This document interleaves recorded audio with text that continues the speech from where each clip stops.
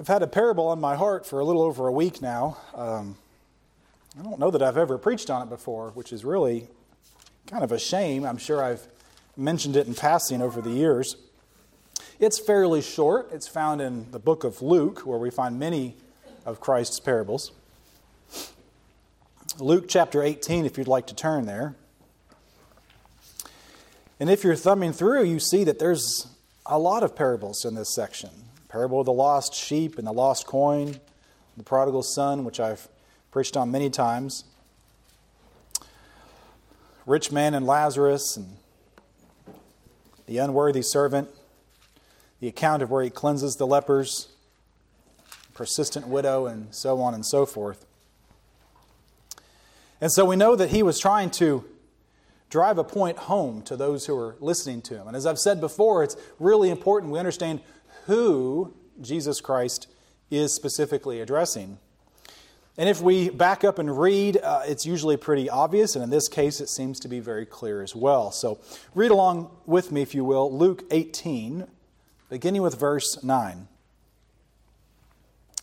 He also told this parable to some who trusted in themselves that they were righteous and treated others with contempt. 2 men went up into the temple to pray, one a Pharisee and the other a tax collector.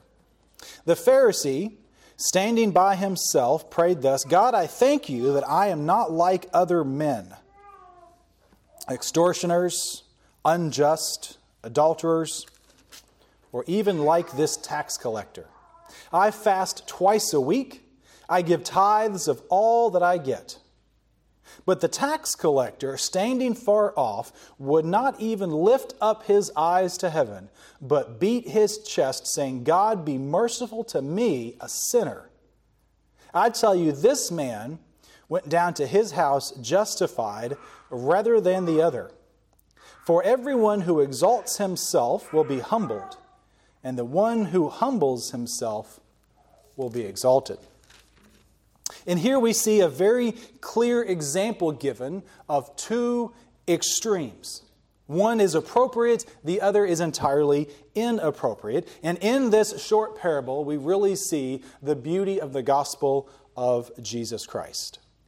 So just in case we don't know, the Pharisees were a small group of Jewish men who were primarily leaders within their community, whether they be business owners or leaders within the temple. And they took special pride in being very pious, making sure to follow all of the laws. So not only did they take pride in following all 614 laws that we clearly see within the Old Testament, but they also followed the Jewish tradition that was handed down. And so they were very, very careful. They were the ones who would count the number of steps that they took on a Sabbath day to make sure they were not working. They were the ones who made sure that they gave even 10% of the small herbs that they had grown and produced within their homes to make sure they were following the law. They were very eager to do exactly as the law told them to do. And they were well thought of by the other Jews who looked to them for advice and guidance. We also know that they were very antagonistic toward Jesus Christ. They didn't believe who he proclaimed to be, and they criticized him constantly for violating the rules that they thought were so important, such as when he was walking one day with his disciples, and simply on the Sabbath he took the heads of grain in his hand and rubbed them together to produce the seeds which he could eat. And they said, that's working on the Sabbath. And so we see how important it was for them to follow the rules precisely. Now, the other man who's mentioned here, perhaps your translation says a publican, which is a tax collector. Now, these were really seen as the lowest of the low in this society. Now, we may not be very fond of the tax collectors in our day today, but this was far and above even worse. You see, the Romans were ruling the Jewish people by force, and they were collecting taxes by force. And what they realized is that they were not going to be able to truly tax everyone because they didn't know the culture, they didn't know the people, they didn't know the system. And so they would bribe Jewish people to go around and tax their fellow Jewish individuals and then give that to the Roman emperor. And part of the bribe for doing that was allowing them to overtax their fellow Jews. And so they were dishonest about how much they taxed people. They kept lots of the money. We see that Matthew, the apostle, was a tax collector. We see that many in the Scriptures were tax collectors. And Jesus never shied away from going to those people and doing things with them. And that's part of what made the Pharisees so angry, because Jesus would sit down and have dinner with someone who was a tax collector, who was, you could say, ripping off the other Jews and being just completely dishonest in how they collected taxes. And so you could say they were seen as a traitor, if you will.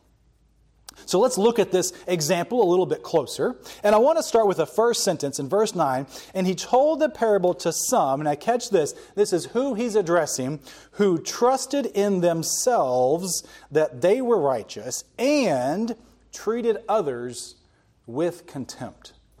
And so we see Christ who is telling this to the people who are listening to him, those who are trusting in themselves, in their own righteousness, who believe that they can be good enough to merit the favor of God, and those who look down on other people with contempt. And so he says, 2 men went up into the temple, one a Pharisee and the other a tax collector. Now let's look at the Pharisee and the tax collector and look at some of the similarities and the differences. They're both men. Both went to the temple. Now I think both went for different reasons, but both of them went to the temple. But it's very important to see the differences. It says the Pharisee standing by himself, or perhaps in other translations, it says, or standing prayed to himself. And the idea we see here is that he is talking about himself. He is full of who he is. He is filling himself up. He is praising himself before God and condemning others who are not as quote-unquote good as he is. So it stands up by himself and prayed thus, God, I thank you that I am not like other men. I'll just stop there for a minute. Can you imagine walking into a group of people and praying, God, thank you that I'm not like everybody else? Well, let me ask this question. Have we never thought that when we walked into a group of people? Ooh.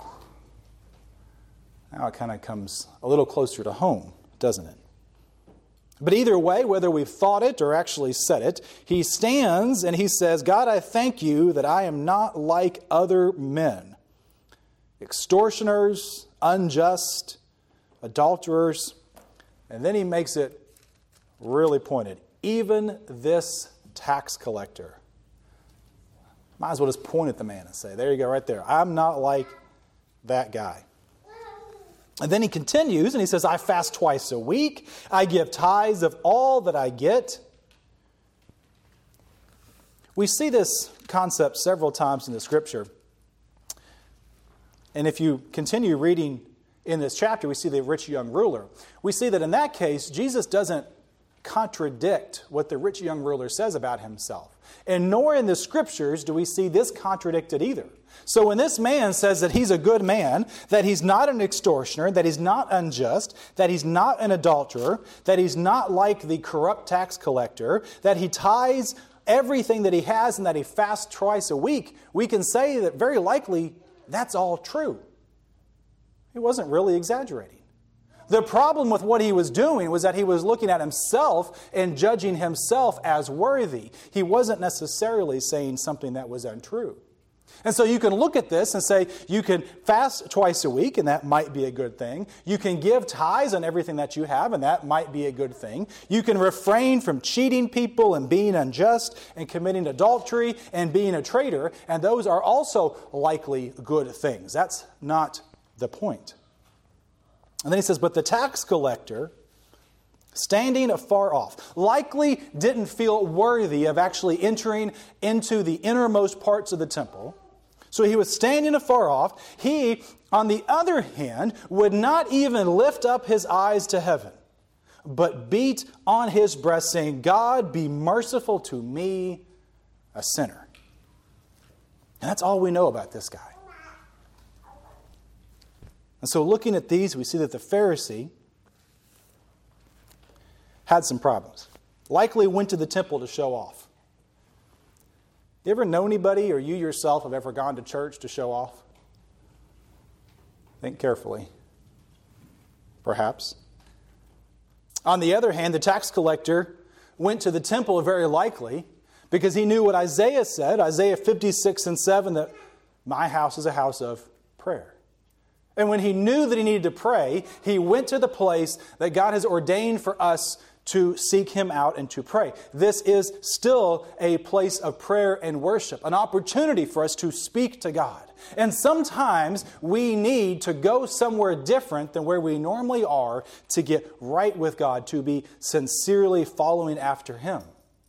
And so we see the intent of these two men was drastically different. One came to show off.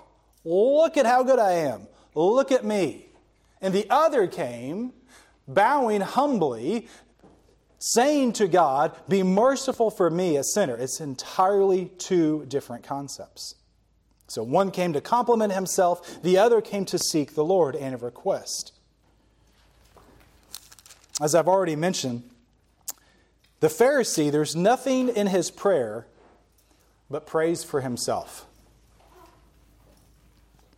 Whereas if you look at the prayer of the publican, while it included himself, it was the thought that he is completely and wholly unworthy.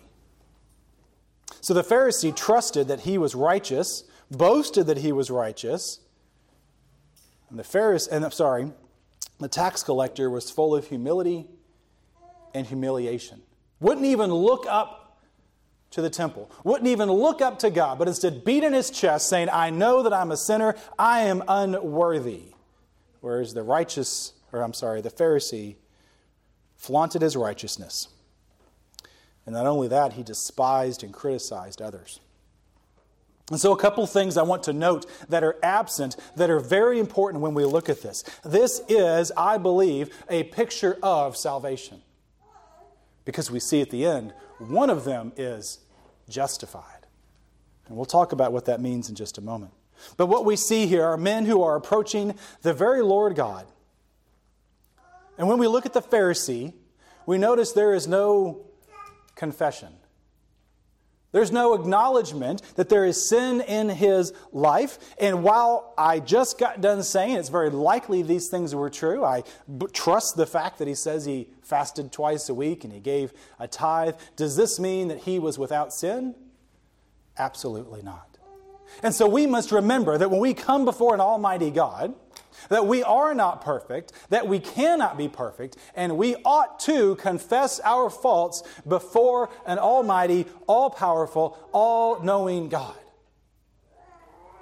And that's exactly what the tax collector did. You'll also notice the Pharisee, not only did he not seek to confess, he did not seek forgiveness for any of the sins that he might have done. Whereas the tax collector, that's all he was seeking, was mercy on his very life. We also see that there was no thanksgiving on behalf of the Pharisee. He wasn't praising the Lord in that way. It was entirely self-driven and self-focused. Whereas the tax collector was overcome with sorrow and guilt. It says he beat upon his chest with remorse. You ever been so upset you've done that? To some degree, it's a slight cultural thing. We don't do it a whole lot anymore. But you ever been so upset you've just pounded your fist on something? You ever been so angry you've hit something, hopefully not somebody else? You ever been so upset you've hit yourself? Pounded your knee, stomped your foot? It's this idea that he is so low before God, that he is realizing his state before him, that all he has left to do, he can't even look up to heaven, but simply he beats on his chest and he says, I am a sinner, have mercy on me. 2 Samuel 24:10 talks about David. After he had committed a sin, he knew better. The Lord had told him, do not count the people. We could get into why, but we don't have time today. And he went ahead and he counted all the people. And it says this in that verse, but David's heart struck him after he numbered the people. This idea that our heart will condemn us when we do wrong things before the Lord. Call it a conscience, if you will. Those who don't even know the Lord have this seated inside of them. We have this inner conscience that tells us when we're doing something wrong. And again, I'll just ask by way of personal example, how many of you have said something or done something, and just as David experienced, as soon as you did it, your heart struck you and you knew, oh, that was wrong? I hope all of us. I hope every single person here knows what I'm talking about. Not because I hope that you've been a sinner, but because I know you have been a sinner, as just as I. And I know that there are times in our lives when God will strike our heart with the truth of what we've done, and we just stand before an almighty God, not looking up to Him, not proud of ourselves, but humbly going, oh. We also see in other places this idea that we would be so disgraced by our actions or by our thoughts that we would pound our side or our thigh. Jeremiah 24, beginning in verse 19, says this, "For after I turned away, I relented, and after I was instructed, I struck my thigh, I was ashamed, and I was confounded, because I bore the disgrace of my youth." And so when your heart is struck, when you are dealing with the sin that is in your life, when you truly come before the Lord repentant of it, after you have been instructed or learned that you were wrong, Jeremiah says, I struck my thigh, I was ashamed, I was confounded because I bore the disgrace of my youth. Brothers and sisters, let me try and make this very plain and very real. If at any point in your life you are ever going to know the Lord personally, you are going to receive His forgiveness and His salvation, it must come in a similar fashion. I'm not saying you have to go up to a temple. I'm not saying you have to physically bow. I'm not saying you have to physically beat your chest with anguish. But this idea, this concept that you come before an almighty, holy God, understanding the sin that you've done, and your only prayer is for mercy. Your sincere desire is for mercy.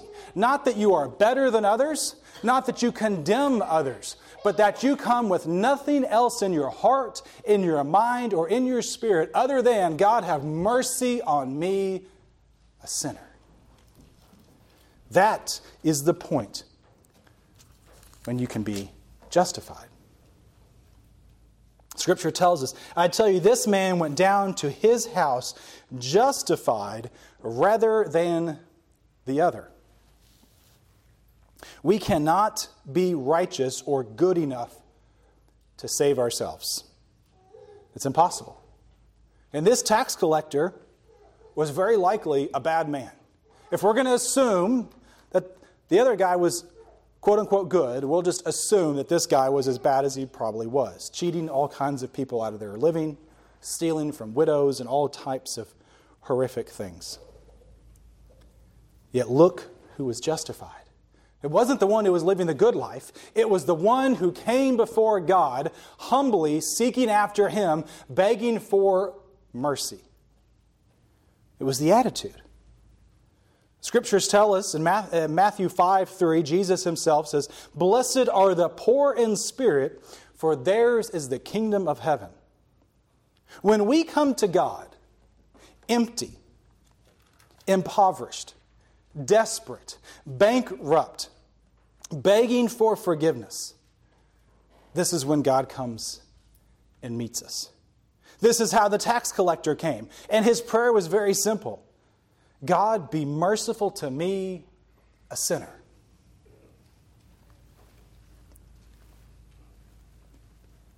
I wasn't sure where to go with this, but I want to spend just a minute and talk about this concept.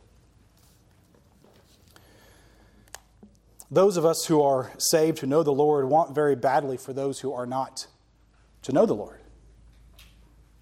When you have the peace that passes all understanding, you desire for others to have that in your lives, do you not?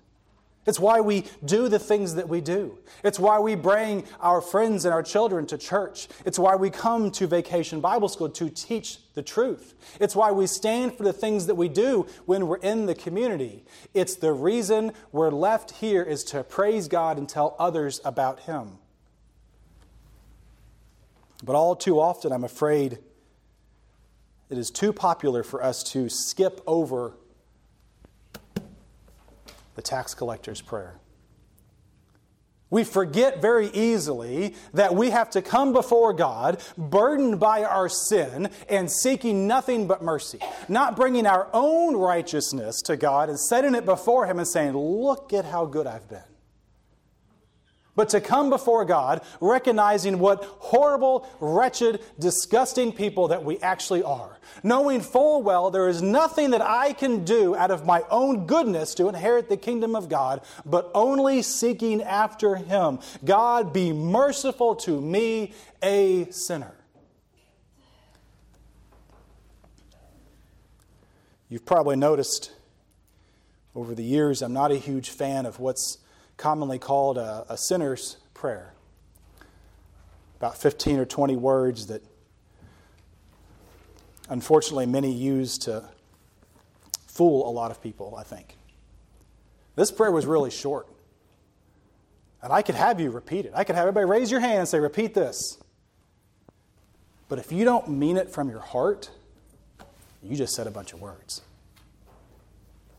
And if you don't know what it's like to be convicted of your sins, to realize your state before God, to feel as this man did, to not even know you're not even worthy to look up to God, to either physically or metaphorically beat your thigh or your chest saying, God, I am unworthy. The only way that I can do anything is if you are merciful to me, then you will not be justified.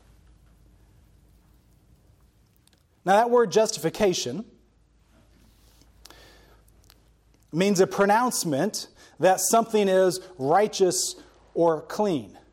And we mean it in this case because of their faith in Jesus Christ. It wasn't because He was good. It wasn't even because He realized, I've been a horrible tax collector, I'm going to do the exact opposite, I'm going to give my money back. No, it meant more than that. It meant that He looked to God as His only source of salvation. Too many times and too many people realize that they're sinners, realize that they're doing things they ought not to do, and they decide to try and be a better, quote-unquote, good person, somehow thinking that doing that will earn them their way into heaven. But it doesn't work that way. The only thing that earns you into heaven, the only thing that allows you to have a relationship with Jesus Christ is when you come to Him, cognizant, understanding your sins, burdened by them, and pleading to God, be merciful to me, a sinner. That's it. Doesn't matter what you've said. Doesn't matter where you're at. He wasn't even in the temple proper, probably. I got saved just outside of a church building. Oh, they gave a call. Everybody came up front. I stood there. But see, I was hurt in my heart. Because I knew something wasn't right. Went through the whole service. Preacher down front. There was 400 or 500 people there, I guess. I don't know how many went down front and prayed. I didn't.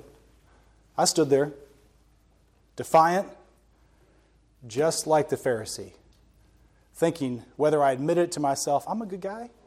I go to church all the time. I even had keys to the church. I worked at the church. I grew up there. I'd done all this. I knew everything I had to know. And then they dismissed. And I got about 20 yards. And something in my life, I switched from the Pharisee to the tax collector. Because my heart revealed to me, it struck me with the fact that I didn't love God.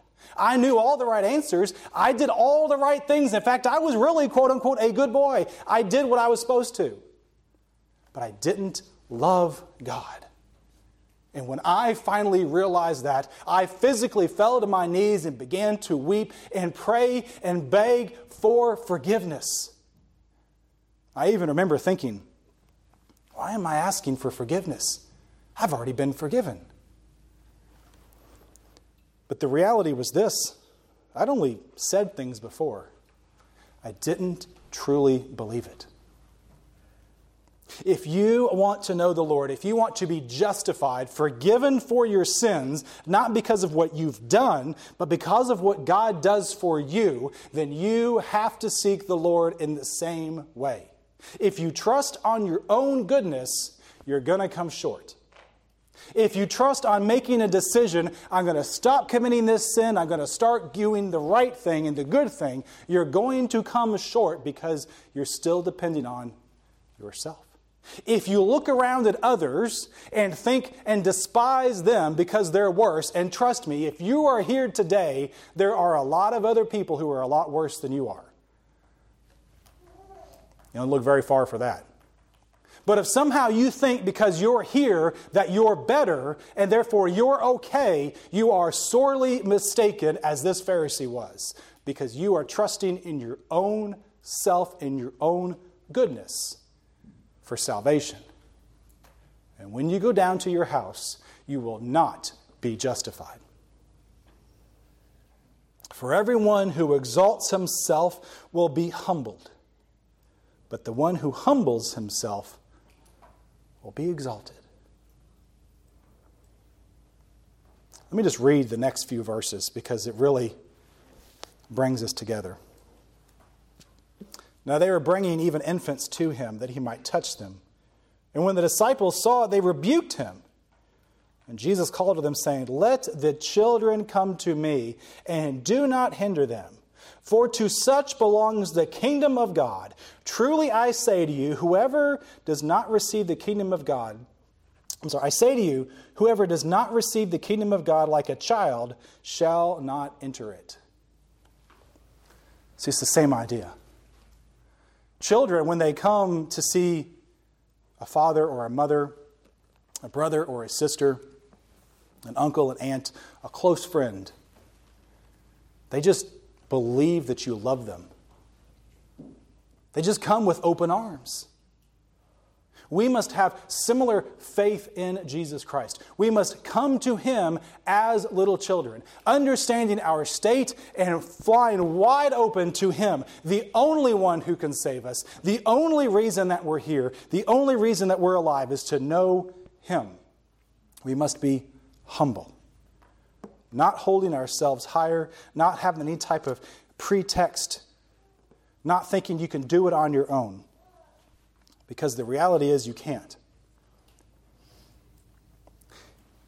If the Pharisee, who dedicated his entire life to doing the right thing, still misses it, what do you think will happen to you? Sincerely ask yourself that question. This man, as part of the Pharisees, would only take so many steps on a Sunday, just so he wouldn't violate the law, just so he could go to heaven. Have you ever done anything like that for maybe more than a day? I highly doubt it. And if he wasn't justified, no matter what you think you're doing that's good, you will not be either. On the other hand, one of the more sinful men and sinful professions, who had a very simple request. Because he knew his state, he came in a humble spirit and posture before the Lord. He said, "Have mercy on me, for I am a sinner." I can't tell you what to say when you go to the Lord. I can't tell you what to do. All I can do is direct you to the idea that you must go humbly to Him. I think in our society we hold ourselves very highly. It's a real problem that we have, isn't it? Pride. Whew. I mean, I struggle with it too, so don't think that this isn't an issue that we all struggle with. We all want to make ourselves out better than we are, but the reality is none of us are worthy except for the Lamb of God who died to take away the sins of the world. And so as we move into a close, as we move into our Vacation Bible School, let us remember who God is. Let us teach and share with passion who God is. Let us be willing to allow God to use us to reveal to the hearts of young children the truth that they are not worthy, that they are not good people, that the only way out is to go before the Lord, repentive, begging for mercy, seeking God with all that you have, leading them to this path. Not that you can force anyone to do this, but showing them by example, showing them through the Scriptures, telling them with your testimony what is the most important thing: to seek God for mercy, because there's nothing good inside of me. And then show them the love that God replaces that emptiness with. Because I think all of us know, no matter how long you've been living, no matter how long you've chased after your own pride and your own ego, no matter how much better you actually may be than your neighbors, that eventually just leaves you hollow and empty inside. And we know there's nothing to it.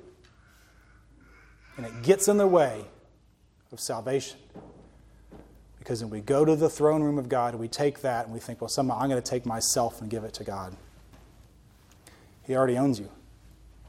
He wants your obedience. He wants your confession. He wants your faith. Not anything that you can physically do. So let's have an opportunity for you to consider your state. For you to think through and wonder, am I presenting myself to God as a sacrifice? Or do I realize that there is no virtue in me, there is no value in me? The only thing I can do is to come before Him and say, God, have mercy on me. Unconditional favor, mercy. Not because you deserve it, not because you earned it, but because He will give it to those who humble themselves to Him.